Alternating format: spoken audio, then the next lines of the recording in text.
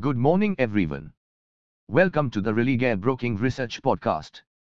In this podcast, we bring you the equity market outlook.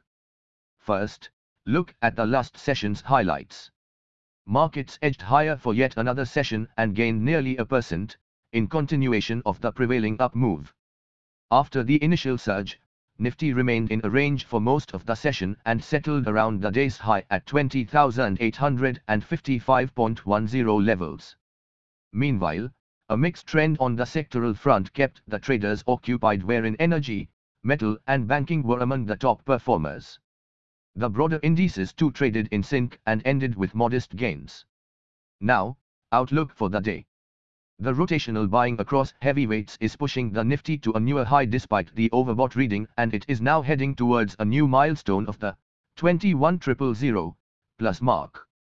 We recommend focusing on the stocks that were on the sidelines for some time and are likely to join the move now.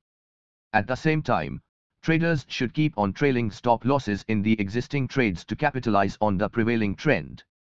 Finally, comes the list of stocks to watch for the day. Bullish stocks: NTPC Limited, State Bank of India, Coromandel International Limited.